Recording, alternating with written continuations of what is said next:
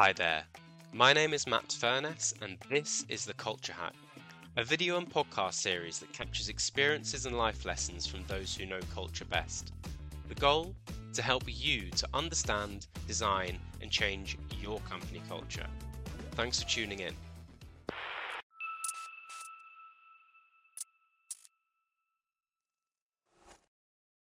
Hi everybody and welcome to The Culture Hack. It's Matt Furness here from Click Culture Consulting and I'm joined today by Paula Brockwell. Paula is the founder of the Employee Experience Project, a specialist culture consultancy.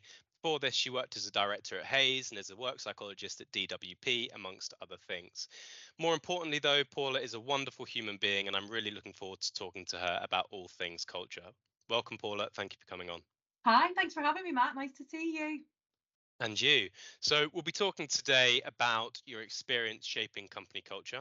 So including the challenges that you faced, what you did about them and the lessons that you learned. But before that, it would be excellent to just hear a little bit more about your story and your background. Yeah, so what's helpful to tell you about me? So my professional background is I'm an occupational psychologist. And I started my career, I think, where most graduates in occupational psychology do, which is in assessment and selection. But I think I quickly realised while I was in that I was a very kind of purposeful sausage, someone who really liked impact. So I'd be asked to do a bit of executive assessment, and from very early on I was that person who asked annoying questions about, well, what sort of culture is the business got or does it want to have, and what sort of leadership tone does it actually really need, and what sorts of challenges do these people need to overcome to be successful. And I think that instinct naturally broadened my understanding and perspective of the world and really supported me to kind of build a love, I think, of creating environments and ecosystems, really organizational ecosystems where people thrive, but understanding those little component parts and the influence that they have on them. So my career has really been about that, really indulging in my own interest in how businesses work and what does that create in terms of end outcomes for colleagues and business experiences. So I've been in lots of types of environment. I've worked for myself a few times. I've worked in big wellbeing consultancy, worked within Hays in the assessment and development division, but very quickly broadened my perspective out there in terms of supporting with onboarding, building new businesses, and building their ideal competencies, behaviours, and supporting them and building their culture. So I've done loads of things really, but always with that personal interest in seeing how things click together and making a difference in people's lives. And it's fascinating to hear your story, and I think that the trodden path of occupational psychologists to work in assessment to then do something different is I've seen that for quite a lot of people. I'm really curious, where do you think your sort of initial interest for culture comes from? Yeah, I think it's a good question, actually. It's really personal for me. So I'm the daughter of a dinner lady and a prison officer. So when I talked about this idea of being an occupational psychologist, my parents were just like, what even is this? And what do you mean, make people happy at work? Because for both of them, the role of work was about paying the bills and making sure that your kids are safe and fed, and it was a place that you had a laugh in if you were lucky, and then you left and you got on with your life, really.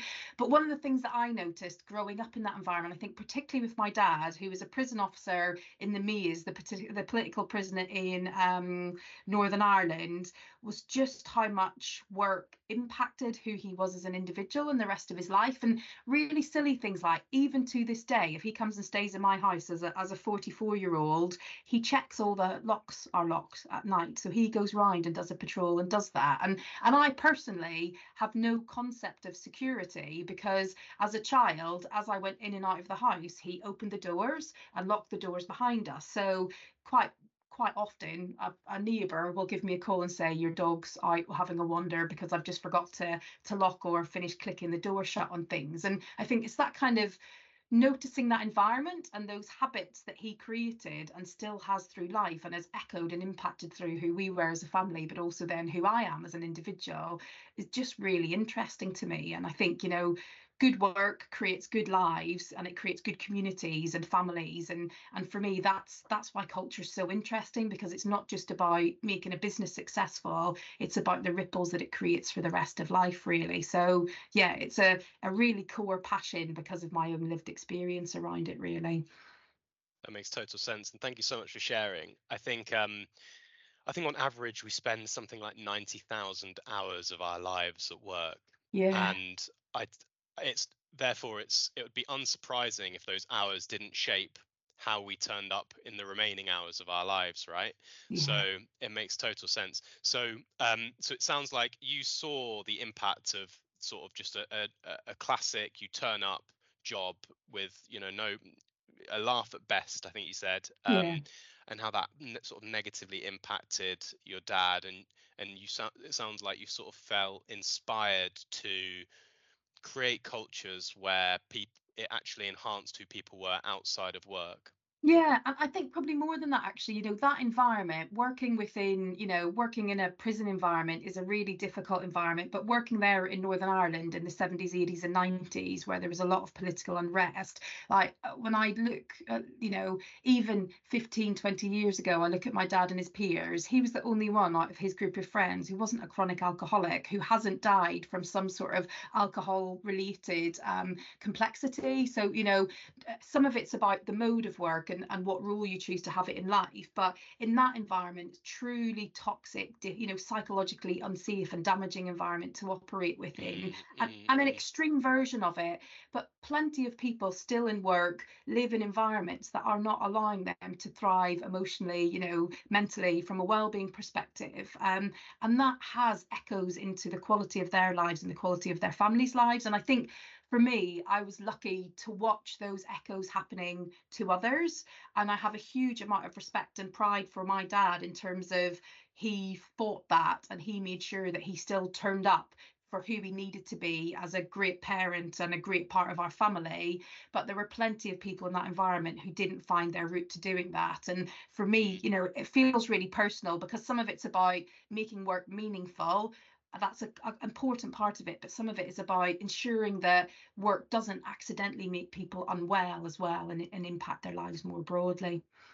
Yeah, I hear you. And you mentioned how that context was especially bad, but you also mentioned how lots of people feel that way today. So it'd be great to get what's be great to get your perspective on almost the status quo of culture in businesses today. How would you describe the typical or average culture in a lot of businesses and how that leaves people feeling? Yeah, well, I think honestly, I think the world of work is fracturing, and there are almost like there are different kind of experiences, aren't there? There's an emerging set of businesses and companies that, well, I do think it's pretty emergent. It's only kind of the last 5 or 10 years who are making colleague capacity to thrive at the center of their strategy for business success. And those environments are amazing because they're supporting that sense of personalization, purpose, empowerment, and yeah, really creating environments where they understand that if people are thriving, the business will naturally prosper. So for me, bring on the revolution. That the more we can see that, great. But truthfully, I think the vast majority of work environments still have this very top down, business needs first, bottom line first, or even look at something like the NHS, customer needs first, where there's this sense that colleagues have to sacrifice themselves or dampen themselves or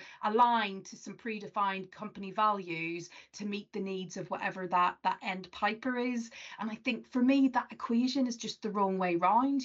All of the research indicates that if people feel connected, happy, healthy at work, they are, and purposeful and valued, that they will do what the business needs to be able to prosper. But there's still a big chunk of the work environment and organizations that culture is about, well, let's serve the business's needs, and your needs are in there Mm, somewhere, but they sit, we say they're side by side, but actually they're not really. Business requirements mm, sit above that, and it's your job to bridge that gap. And in really bold terms, sacrifice yourself a bit to make sure that the business continues to prosper, which, mm, yeah, it's just long may the revolution come for mm. for it being a bit different. I would actually build on that point as well and say that there are also a lot of organizations who I would describe as sheep in wolf's clothing. So they would say that they fit into the camp that you described around caring for their people, but their actions directly contradict what they say they value, Yeah, and their actions are the same as the organization who actually doesn't even you know claim to care about their people, yeah, and that's actually what matters much more than the type of business you say you are. I could yeah. say I'm 6'4", handsome and smart, doesn't necessarily make it true. uh yeah, well, yeah, yet. I'm waiting for my growth spurt. So it sounds like we are still in somewhat of a culture crisis, and we're moving in a direction. I like the revolutionary language that you used. What are the most stubborn challenges that you think that organizations are trying to grapple with in order to move towards a place where people feel valued, recognized, cared for, and where they can do their best work? Honestly, I think you've hit the nail on the head with the wolf in sheep's clothing, really. For me, it's about that ultimate belief and will to change, So we can say we can care about our people, but if we've always got that either unconscious or conscious caveat of we'll care about you until the business needs us to do something differently, or we'll be flexible unless, within the demands of business needs, etc. I'm not suggesting that we all just turn into servant organizations, but recognizing, I think there is a real lack of base trust and respect in a lot of organizations about colleagues' motivation and intent. And we don't necessarily recognize that the vast majority of people want to come to work to do a great job. It feels really good to be part of something successful, to feel like a valued and effective and influential part of something that's doing well.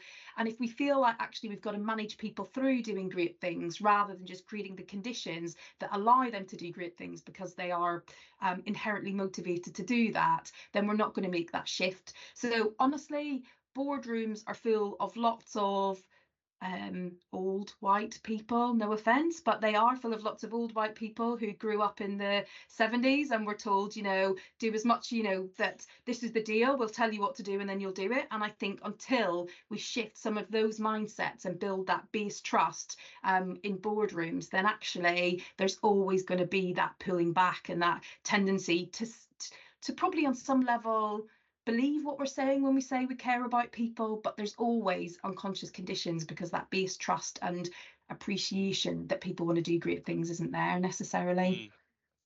Mm. I'm trying to put myself in the shoes of a listener who might be skeptical about what you're saying, who might be thinking, well, it's all good and well to look after people, but if the business doesn't exist, then they can't employ everybody.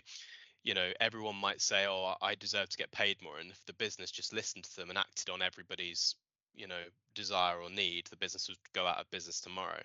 So how do you think businesses can create an environment or a culture whereby people are looked after, care, and they are put first, whilst also keeping the business afloat and making sure that business Yeah. commercially is successful? Well, I think that's a really astute question because for me, it's not about creating servant organizations where colleagues just get whatever they want and that we're just running after people to kind of create those sunshine and rainbows for them.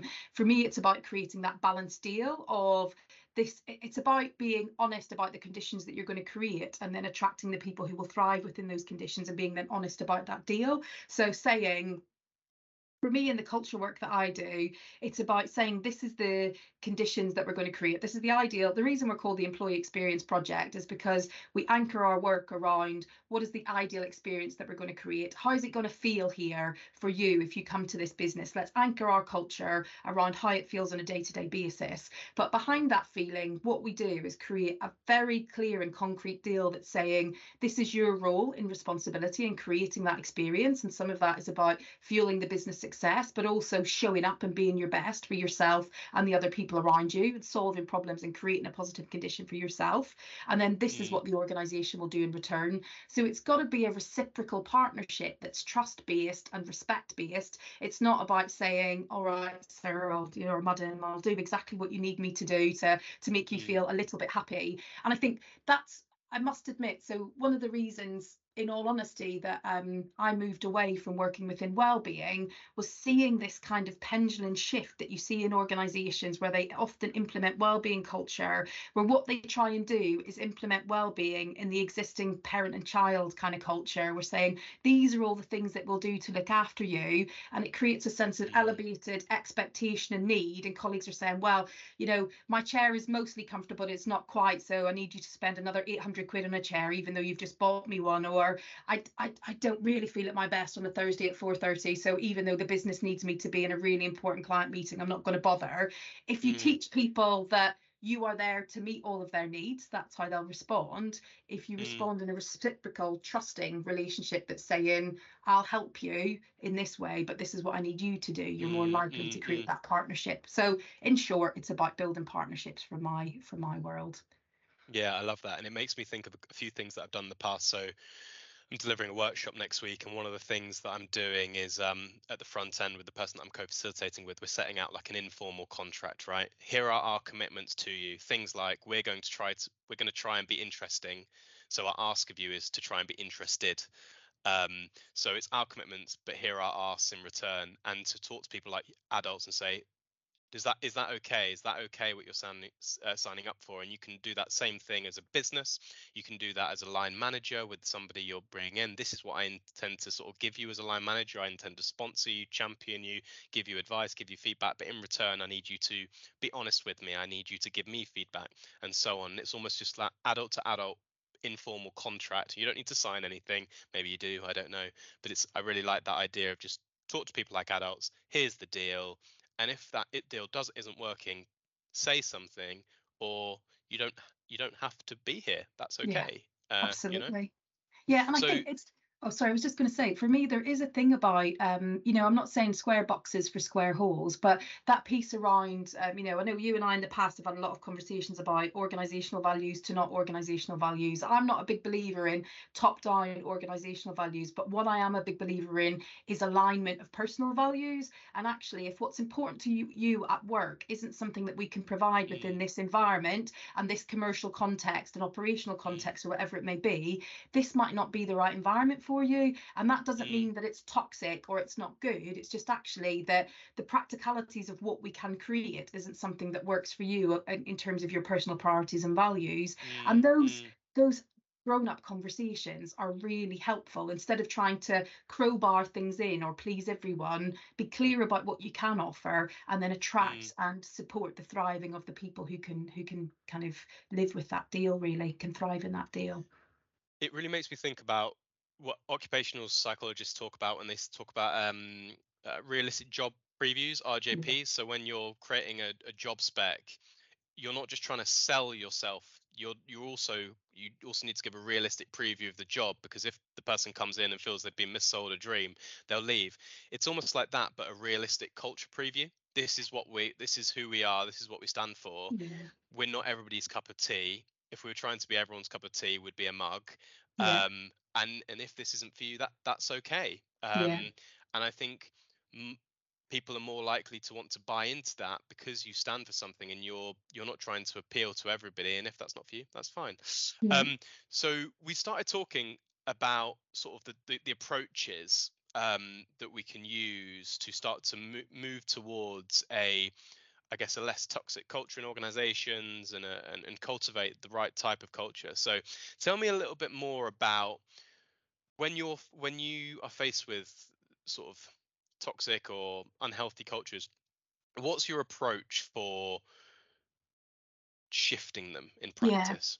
Yeah, well, sometimes for me, it's also sometimes cultures are perfectly perfectly fine, but they're just not productive or they're not fit for purpose for the future as well. So for me, that shift in culture can be for lots of different reasons. And the first place I start is having a conversation about where are you trying to go in the future and what sort of behaviours do you need moving forward, and then looking at cultures to say, well, is this one fit for the future and is it going to serve you in terms of what you're trying to achieve? And I think that for me, that first piece is about having a conversation that's less about blame, less about fix, less about having to create this kind of pain, the burning platform having to be about a pain point, which often we force, certainly in the early stages of my career. I'd start doing, when I was doing cultural audits, I'd find myself looking at something saying, well, it's perfectly fine. But when I was trying to build engagement with execs, I'd feel myself disappearing deeper and deeper into to get them to listen, really. Well, this isn't working, and this isn't working, and this isn't working. And I think that negative frame of reference doesn't sell people, because it Mm. promotes shame, defensiveness, etc. So the first piece for me is about understand what ideal looks like in the future, build it around something positive, exciting, because what that does is it puts shame, defensiveness off the table, and it gets Mm. us excited about thinking about moving forward. And in doing that, also have some really clear conversation about that piece around the deal. What roles do Mm. we need to be playing to allow this to happen? How do we fit into the ecosystem that creates this? And creating a really clear vision for the future. For me, it becomes a beacon in the change that's about, well, this is what we're aiming for, and this is what it's going to feel like when we get there. And I think, what does that do? That really typifies the importance to me around fostering readiness within an organization. So not just getting Mm. in and doing things for the sake of it, so not just doing a load of training courses with managers and them not really understanding why or what the impact is, or having the opportunity to try those new behaviors because they're just going back into the old system. But I typically try and spend some time creating the why, linking that to the business's true strategic narrative in terms of commercial goals. Or I work with a lot of not commercial organizations, so they're more kind of strategic aims and goals in terms of moving forward. Anchor the why of culture to that and where you're going, and make it a key enabler of that goal. And then suddenly you can do a shed load of work around building readiness, and shifting people's awareness to why change is important, but also building a mindset for them that's about understanding my role in change rather than looking at everybody else and thinking they change. So for me, that's the starting point: comms, connection, coaching, and creating that strong strategic narrative. Which, when I Mm. talk to some organizations, they're like, but we just want to do some training, and we want it all to be different in 6 months. But Mm. I'm not the person to work with. Well, come and talk to me in 10 months whenever that hasn't worked, and we'll start doing it properly, is what I would say, because that for me Mm. doesn't shift things. So start there, and then the more practical, traditional interventions around group-based problem solving, capability building, training, etc., retooling processes and systems to allow people to do things differently. Do that next, but make the change make sense to people first of all. Mm. So just to recap what I've heard, it sounds like you start with where do you want to go, Mm, and create that compelling, clear cultural vision of where you want to go, tying it back to where the business as a whole wants to go. So you've got that yeah. strategic oversight. You then figure out where is the business at the moment, and therefore what's the gap between A and B. You then feed it back. A couple of things and then you go try and shift from A to B. A couple of things that I thought of when you were talking about, I really hear that sort of shame and defensiveness, and I've seen that in the past. I've seen businesses get that wrong and go in and try and sort of tell another organization, the organization they're consulting with, what's wrong with their culture. A couple of things that I try and hold in my mind are two things. One is transparency and tact. I always try and hold that in my mind. You're trying to be transparent, but you're also trying to be tactful. Um, and it's not about being either or, it's about being both and embracing that paradox.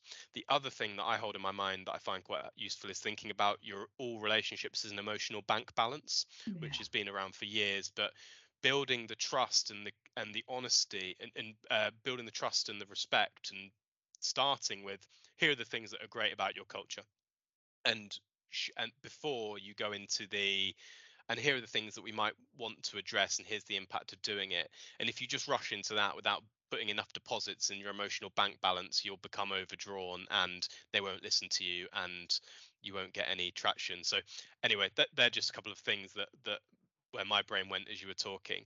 And then in terms of that getting from A to B, what have been the most effective types of interventions that you've seen?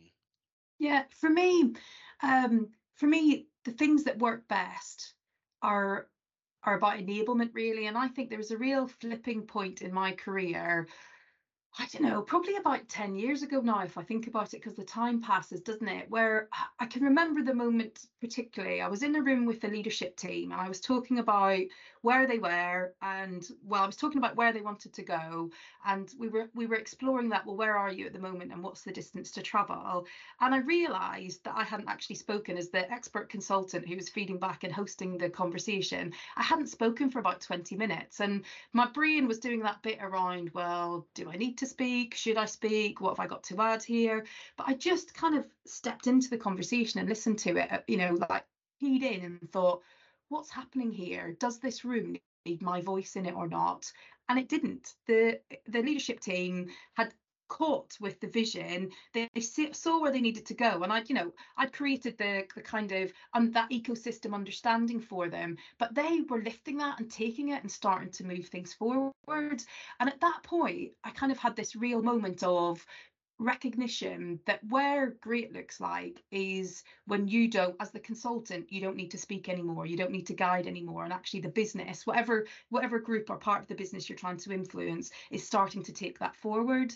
And that has Mm, really influenced my approach ever since. Really, I've been ever increasingly trying to find that line between guiding, supporting and lifting an organization, and building capability within a business, but with that ultimate goal to very quickly, as soon as possible really, not being needed to speak in those rooms anymore, or only needed to mm, speak on very specific and specialist things, or where there might be very ingrained blind spots. So for me, I think there is a massive thing about the techniques that I value most and I see work most are those where you're doing that initial comms and connection to build that awareness and build that initial capability and readiness to take this thing forward. But then where you do work to really activate groups to own this themselves. So one of the things that I do in my approach is support action planning sprints with culture. So rather than creating a big centralized action plan that gets done by HR and they pull in stakeholders and things, which then just inherently keeps that culture in HR's world. What I look to do instead is work with the kind of the leaders of change within the business, and we try and make that group really multifunctional and multifaceted to get a breadth of perspectives, get them to commission localized action planning activities, or get them to commission localized action activities. So we use kind of a sprint based methodology where they might define the problem statement, but then mm, build little groups that solve those problems through a 3 to 6 month period. And basically mm, what you're doing is lighting little fires of activation and change and mm, attitudinal shift within the business. And that is my favorite thing to do, because basically you light those fires and people do something and they're supported and they're celebrated for it, and they mm, realize that they're feeding into the culture, and then they just keep doing that. It only takes 2 or 3 cycles of doing that and people get used to that mm, decentralized, localized approach to solving the problems that are barriers to culture themselves. And that for mm, me is where the magic happens. So when I see those little fires starting to spread into a bigger fire and people starting to take those actions themselves, I know the magic's happening and the tipping point is either there or coming. And that for me is my favorite thing to do, to be honest. All the other stuff's interesting, but that is preparation for that moment. And when you see that, you've made a mm, difference, and you're creating a self-sustaining culture that's going to be able to evolve and mm, cultivate itself over time, which, that's why we're in it, right? mm, You want to make good businesses that stay good businesses, not ones that keep coming back to you every 3 years because it worked a bit and then it fell down and then they need some mm. help again. What I really like about that methodology is that I imagine a byproduct of it is showing that culture doesn't sit with HR. And I think that's something that a lot of people in HR really get pissed off with, that they're seen as the culture people. And they do have responsibility for oversight of the culture in terms of like anything that's centralized, but culture is created by everybody, and leaders have a role as the stewards, right, Yeah. and the ultimate decision makers that shape culture, perhaps more than well, definitely more than anybody else, including HR. Um, and the methodology that you've just described subtly tells people and walks people through the fact that they are accountable for the Yeah. culture in their bit of the business. It doesn't Yeah. sit with HR, and HR are supporters, champions, a centralized, team and support, and strategic advisors. But the buck doesn't sit with them; it sits with you. Yeah.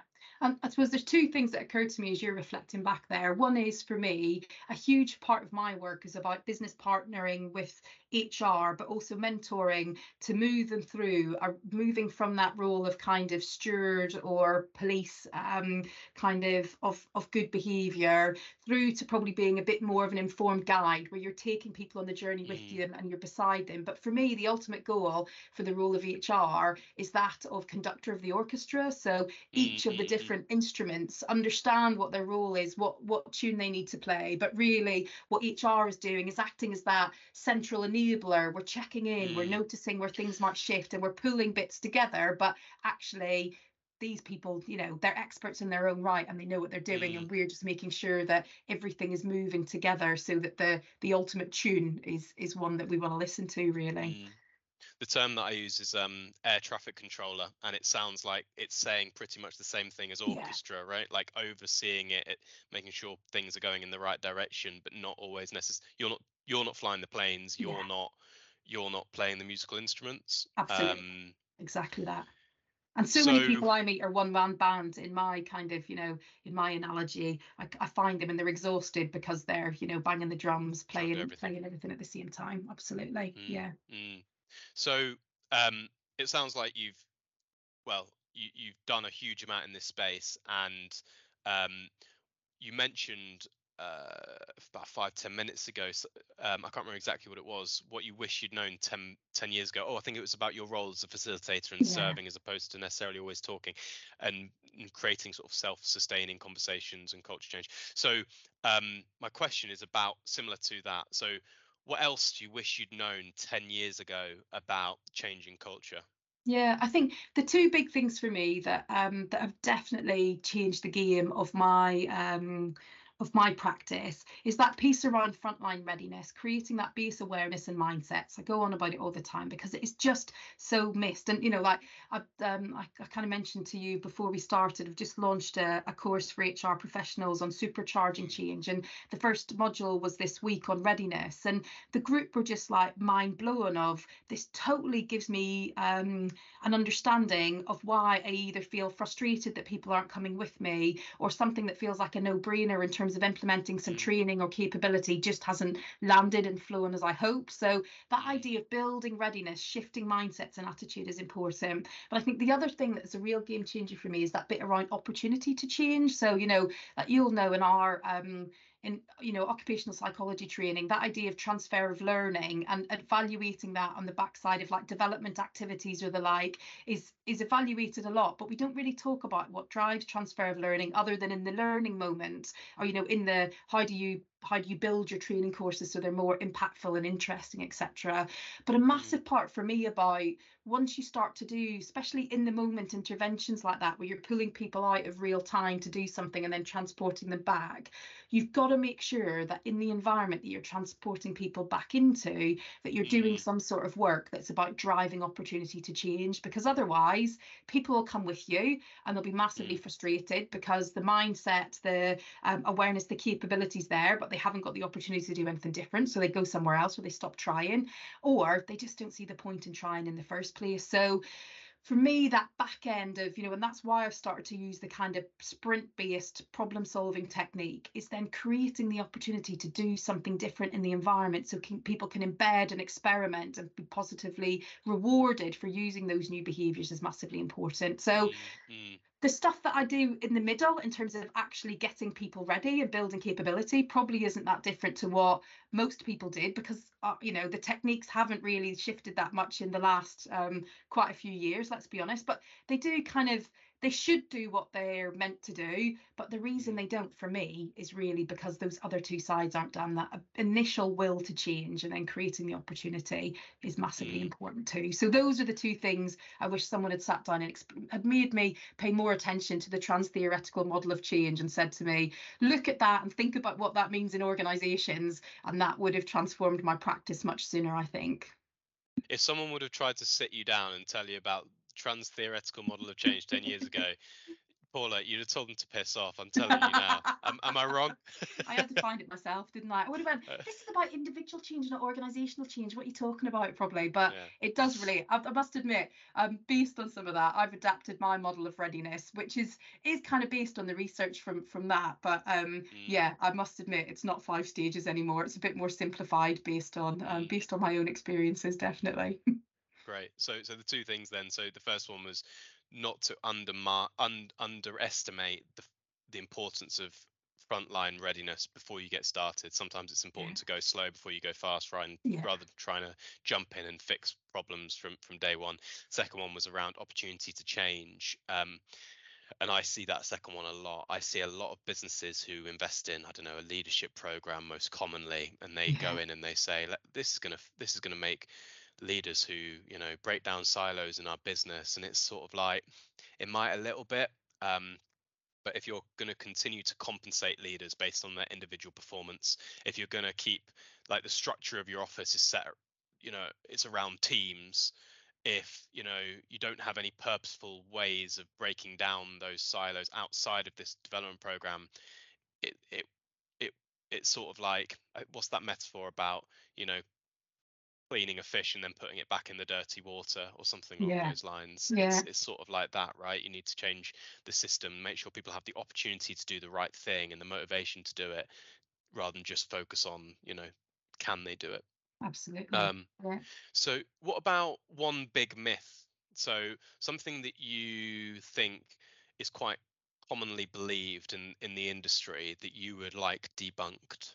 Well, I think it's what the example that you've just used there, that training works to solve culture, that if you give people capability, then everything will follow. But Mm, people, it's not about lack of capability, it's lack of mm, understanding of what the impact that the bad culture or unproductive culture is having. It's lack of understanding of our own role and the impact that we can have, and often it's mm, been really caught in organizational systems are really tight interrelated ecosystems, and if we try to shift even a little bit, we get pulled back to norm because everything is connected together. So recognizing that you've got to unhook the system, you've got to pull things apart and then rebuild it the mm, way that you want it to get it to click together. From I genuinely think about it as some sort of production machinery almost. You've got to pull the cogs apart and put them in the order that you want them to be in to allow it to click together and move. So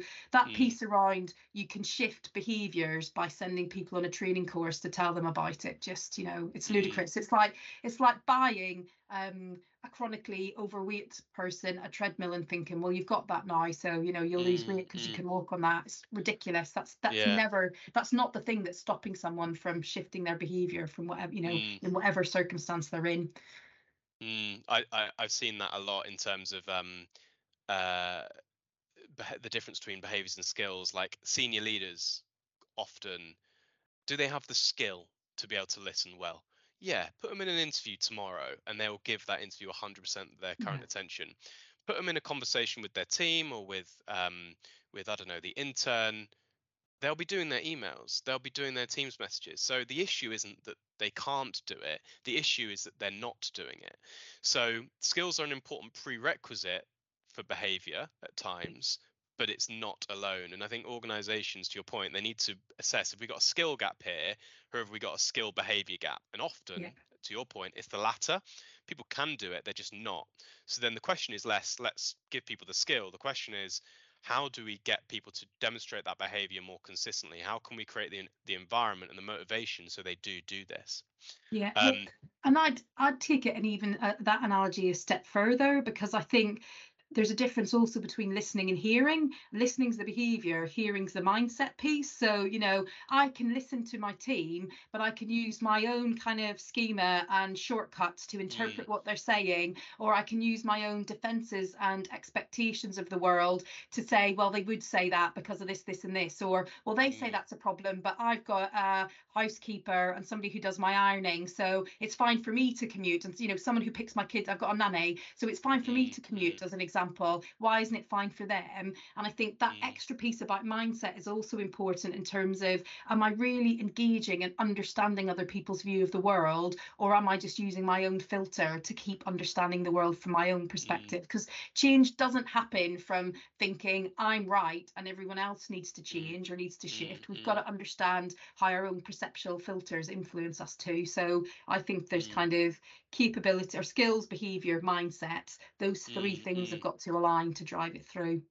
And I imagine those things need to be right in the frontline readiness. If for example, if the mindset's not there, people are resistant to change and think they know it all, then it won't happen, right? Runs through all aspects, absolutely. So last question then. I'm conscious of your time and the listeners' time. So Right. what's a culture hack that you love? So that's something that takes a little effort, but can have a big impact. Yeah. So for me, one of my favorite ones to use, particularly in cultures where over engagement is normal and that kind of busy, everybody's busy, kind of that's the general narrative, is introducing micro breaks. So the idea of encouraging people to take anywhere between a minimum 60-second to kind of 5-minute break every 90 minutes to manage their energy and attention at work. And it's a really lovely, easy thing to implement that gives people a practical way to just behave a bit differently around managing, taking responsibility for their own energy and concentration at work, without creating this massive need to be able to go for a walk at lunchtime or finish early or the like. So they're a fantastic tool and a lovely kind of Trojan horse for encouraging people just to try new things. So having a look at how you might be able to implement and use micro breaks if you're in that environment where you're struggling to get people to look after themselves is a really interesting thing to play with. What I really like about that is behavior change. I think sometimes with behavior change, people all of a sudden get this surge of motivation and they say, I'm going to run 3 times a week and I'm going to and it's almost like you can't always go from 0 to 60, or you can for a short period of time, but then you'll run out of the motivation. It'll stop happening. What I really like about that is it's so small that you can do something about it. Yeah. If it's 2 minutes a day, you can do something about it, and Yeah. it gives you a sense of control and a lack of excuses, and then Yeah. you can build it up. If that's what if you need more time, but you've slowly built that habit of tiny but noticeable things. Yeah, like the small fire. That's my thing. Absolutely. Like small fire. I like that. So, uh, do you have any other final reflections before we start to close up? No, I think I've told you all the things, haven't I? Everything there is to know about culture ever. Well, everything my brain thinks about culture anyway, maybe. Awesome. Well, thank you so much for your time. I loved having a conversation with you about this, Paul. I've taken lots of notes for my personal for my personal things that I'm going to sort of try and hold myself to. So I just want to finally say a huge thank you for sharing your time and for sharing your experiences. If people want to contact you, what's the best way to do so? Probably to find me on LinkedIn, in all honesty, and in there you'll find links to. I've got a culture change community called Spark, where we share ideas, both kind of me sharing out ideas a couple of times a month in terms of different techniques that you can use, but also we're doing an idea gift exchange across the community in December. So come join me on LinkedIn, talk to me if you want to, but come and join Spark because that community is really starting to pop. It's really exciting. So if you want to be part of learning a bit more about this, we'd love to have you. Brilliant. Thank you so much, Paula. I really appreciate your time. Thank you so much for sharing your time and your experiences. To the listener, or if you're watching on YouTube, thank you so much for tuning in. If you like this episode, please do listen to our other episodes for more first-hand experiences and lessons on all things culture. Otherwise, that's all for today. Thank you so much for tuning in, and go well, everybody.